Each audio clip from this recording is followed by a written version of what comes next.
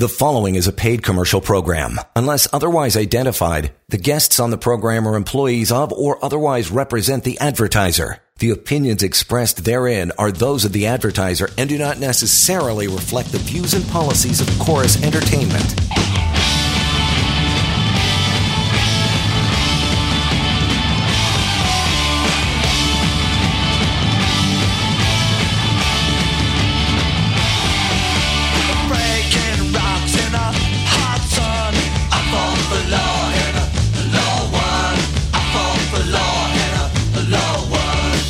This is the Employment Law Show. That guy's always correct. He calls it right every time. 6:32 on Tuesday. Welcome to the Employment Law Show. John Scholes here again. And our lawyer, Stan Fainselberg from Samfiru Tumarkin LLP. Employmentlawyer.ca is where you want to go online. Phone calls to Stan anytime when we're not doing the show. That's easy. 1-855-821-5900. Help at employmentlawyer.ca. That's where we're going tonight. By the way, we got a ton of email to get through, so we're going to machete our way through those, cut some down, and get some answers out there to you. If you sent one along, we appreciate it ahead of time. Thought of the day, you got a couple of them going on. Stan, what's going on, pal? Yeah, absolutely, John. Well, I know that you've heard us say many times on this show that, the unofficial cap of how much a person can get in terms of notice is generally 24 months. And that's not us speculating. The Court of Appeal actually came out and said that about 5 years ago. But the Court of Appeal did make an exception. It said there could be extenuating circumstances, without actually defining it, that allow somebody to go beyond that cap. And two recent cases where people did just that kind of help us as lawyers understand what the courts are looking for, so we can try to maximize the amount of severance that our clients can receive. So in one case, John, we had a 64-year-old engineer with 38 and a half years of service who ended up getting 30 months of notice. And in another case, you had a 62-year-old program director with 38 years of service who got 27 months.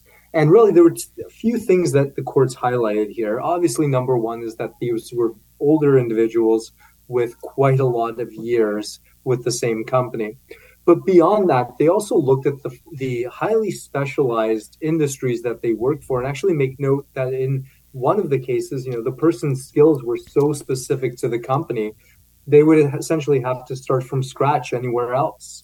And really, things like that were some of the reasons that these two people broke beyond that 24-month cap and kind of help us see how we can do that as well. Anything else you want to cover off before we get into some calls and our emails, Stan? No, I think we can jump right into the emails and wait for the callers. Right on. We got Ome just getting rounded up by our screener on the air very shortly. Ome, how are you? Welcome to the show. Yeah, thank you. So my brother, he worked there 18 months at swimming pool company in Ontario, and he was let go last week without cause. And he's 35 years old. He did forklift, and he was a swimming pool maintenance technician. So they said they will pay him a termination pay, but he doesn't know how much it will be. And he was on parental leave, and he came back in June of this year. Since he came back, he was feeling he was getting harassed and being bullied from manager. So a couple of times he bring this to his to the top management, and there was no action taken, and there was always argument between him and the manager. Mm-hmm. Well, yeah, there's definitely two big things going on. Number one is the severance of the equation. Yeah, you mentioned he was 35, only about 18 months, so I wouldn't expect a whole lot from a severance perspective, maybe a month or two for somebody in that position with that many years.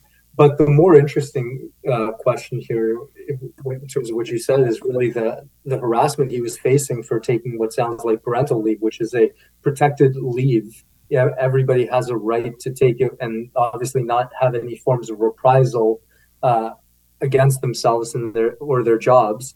So if really there's a connection between him coming back, him taking that parental leave, and the treatment he was subject to, there's a few avenues you could proceed there. That's also a human rights violation. Yeah. Okay, so I guess he will get in touch with you. Thank you. Yeah, that sounds good. Call us at the office. Yeah, Omay, no problem. Thanks for the call, pal. Again, anytime. 1-855-821-5900. 1-855-821-5900. Natalie, hi there. How are you? I'm good. How are you doing? Excellent. Thank you for taking the time tonight. What's your concern? Thank you for taking my call. I'm calling for some advice. I'm the highest level. I'm an executive at a company. My doctor has issued for me to go on a medical leave. And so it's an immediate medical leave. So I emailed the company and I've let them know that I will be on immediate medical leave. And if they would like to contact me, email, I guess, would be the only way for them to do so. Since then, they have taken and locked me out of my work email. I'm just wondering if that's something that's permitted for them to do. That is, I mean, generally speaking, when the person is on medical leave, they're not supposed to be working. And I've seen companies in the past have that as a policy to lock them out so that they forcibly can't work, especially if you come to them and said, like, don't contact me, and other than through email, and I assume only for emergencies.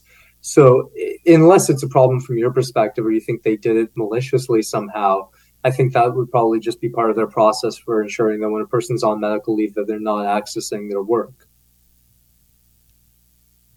Okay, so how do you suggest they or I communicate with them if I do have to update them on my medical status? So you can email them otherwise, can't you? Like, you mean through a personal email, not my work email?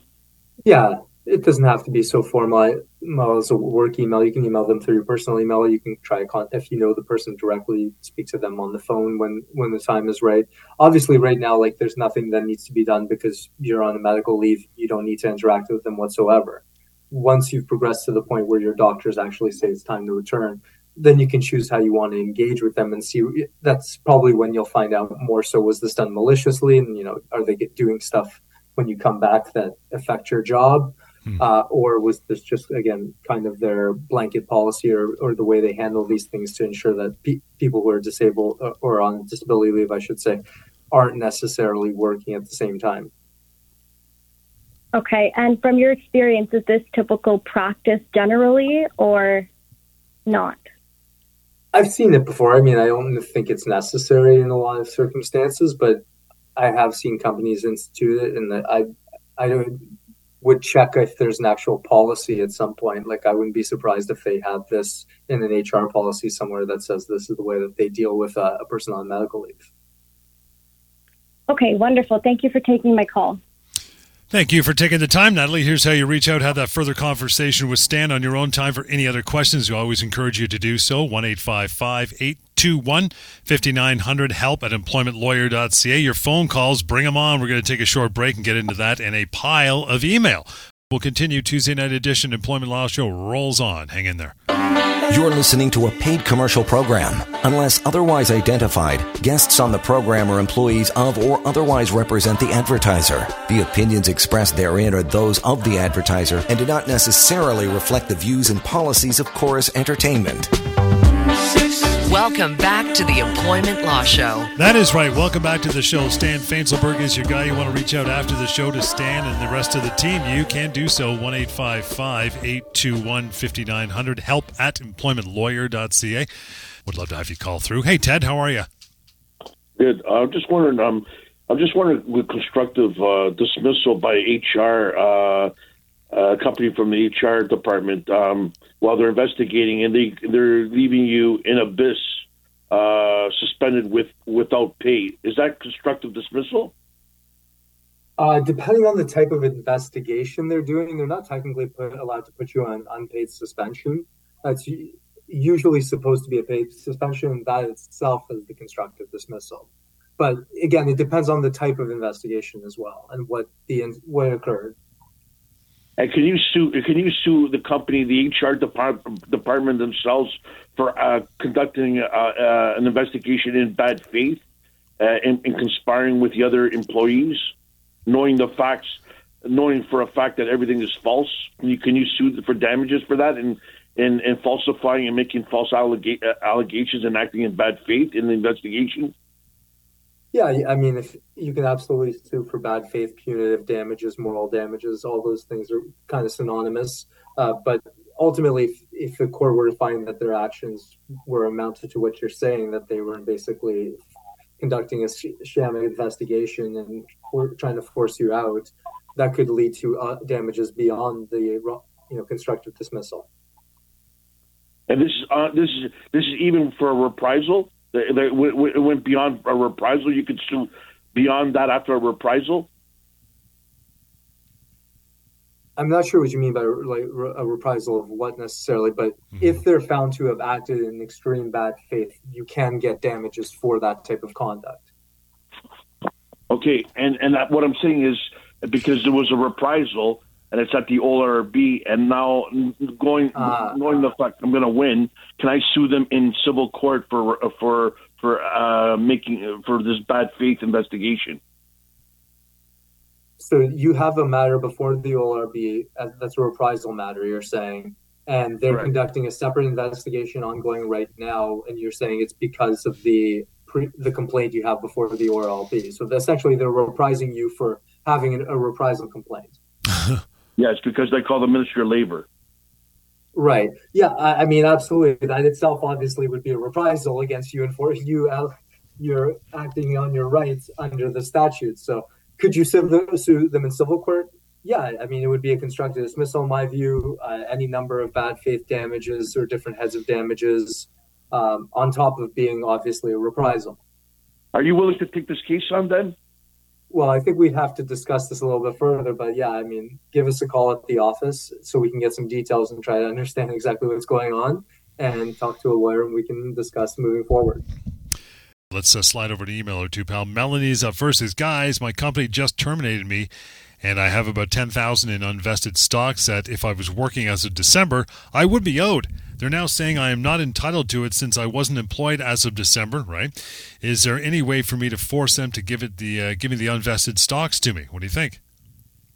Yeah, John. Well, I mean, the first place to really look is whatever policy governs these stocks. Most of the companies that give out this type of compensation have some sort of restricted stock units or some sort of policy that speaks to your eligibility and what specifically would happen if you were terminated and they're still unvested. Okay. And a lot of times it says something akin, like a lot of the bonus language that we've seen kind of before, you have to be actively employed on the date of the stock vesting to be eligible for it. Right.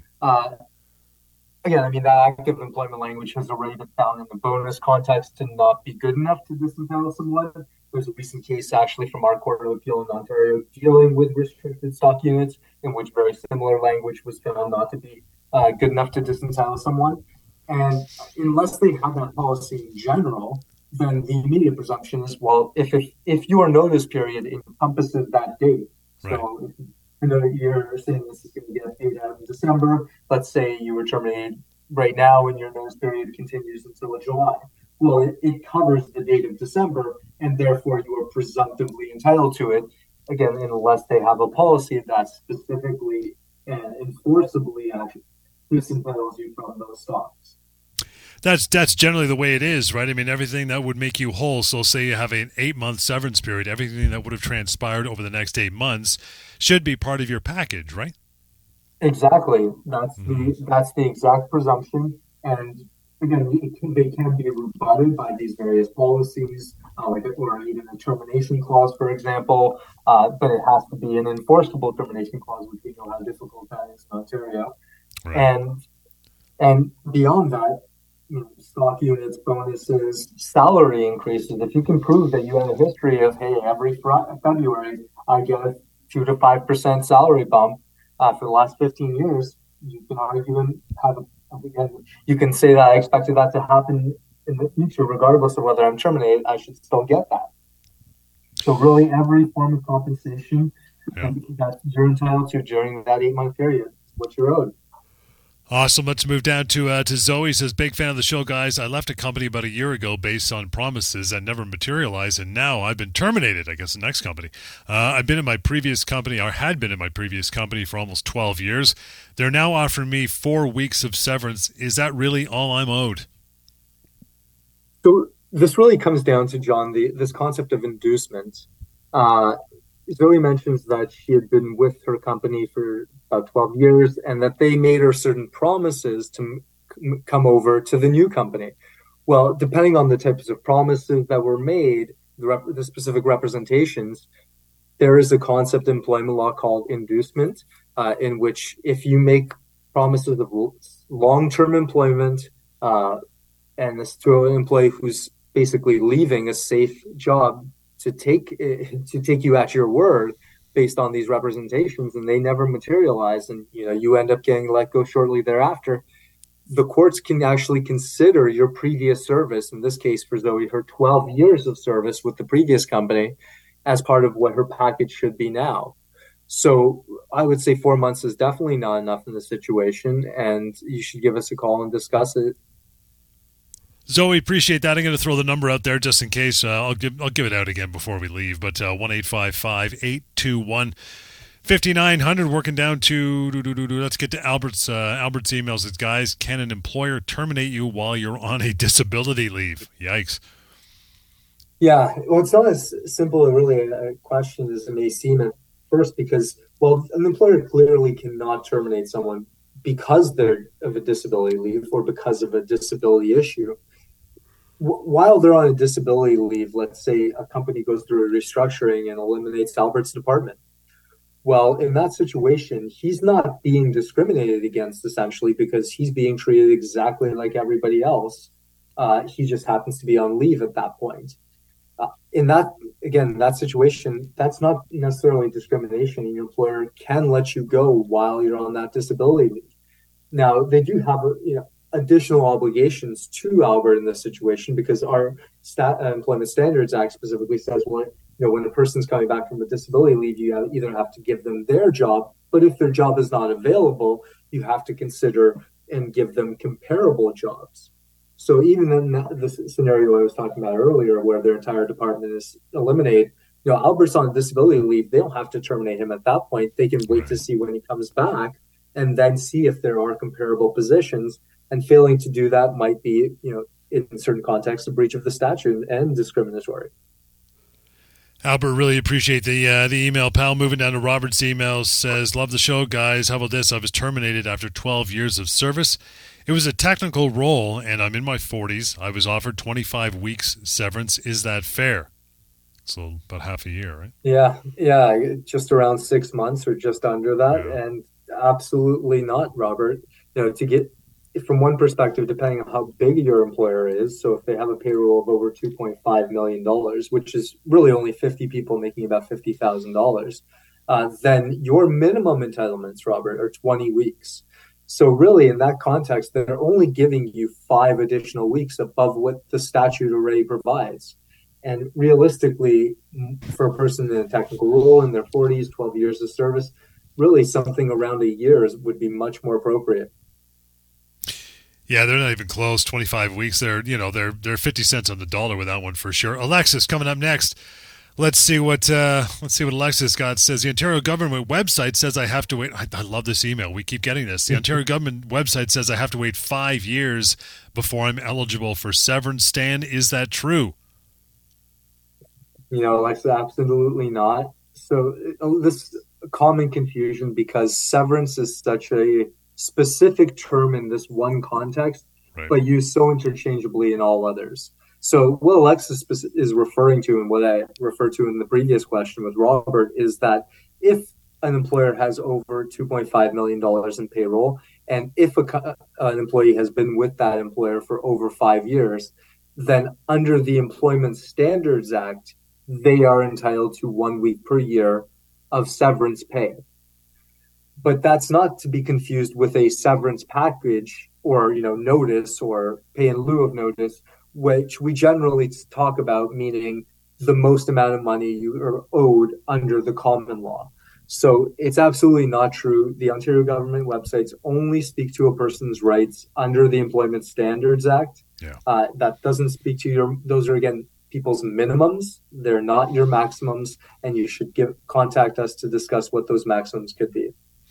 Again, these emails are each and every week, each and every show for that matter, being pulled from help@employmentlawyer.ca, help@employmentlawyer.ca. Liz, next up, says, guys, my partner's insurance company denied her stress leave application despite a written note from the doctor declaring she was unfit to work. Her company now wants her to return, but she's very stressed out and her doctor's against it. What can she do? You know the answer to that one. Yeah, well, she doesn't have to do, frankly, anything, because she has a doctor who's stating with their medical license in writing that this person can't work. And just because an insurance company denies a disability claim doesn't mean that that denial is, first of all, legal, because that's for a court to determine ultimately, or that they have any medical basis to do that. Because insurance companies, when they assess a person's disability claim, they're really only looking at the medical evidence that person's providing them, including their own medical doctor.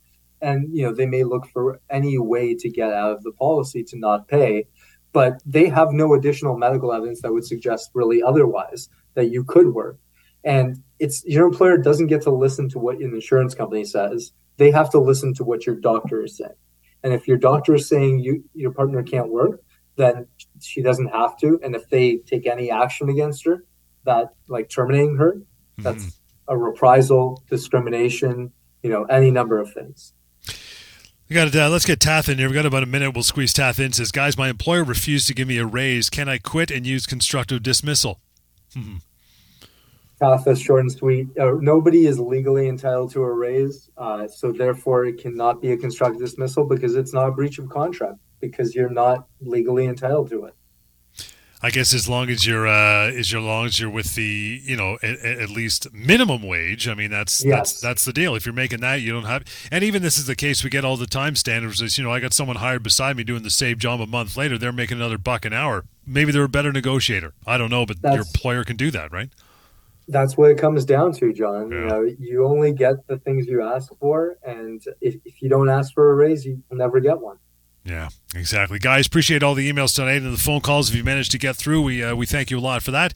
We will do it all again tomorrow, same time, 6:30. Look forward to talking to you then. In the meantime, to get a hold of Stan, really simple, 1-855-821-5900, help@employmentlawyer.ca, that email address. And finally, the website, use it, free, anonymous, and baked in is that severance calculator, which you can use anytime as well. That is pocketemploymentlawyer.ca. We'll catch you tomorrow at 6:30 again for another edition of the Employment Law Show. Enjoy the rest of your night. The preceding was a paid commercial program. Unless otherwise identified, the guests on the program are employees of or otherwise represent the advertiser. The opinions expressed therein are those of the advertiser and do not necessarily reflect the views and policies of Chorus Entertainment.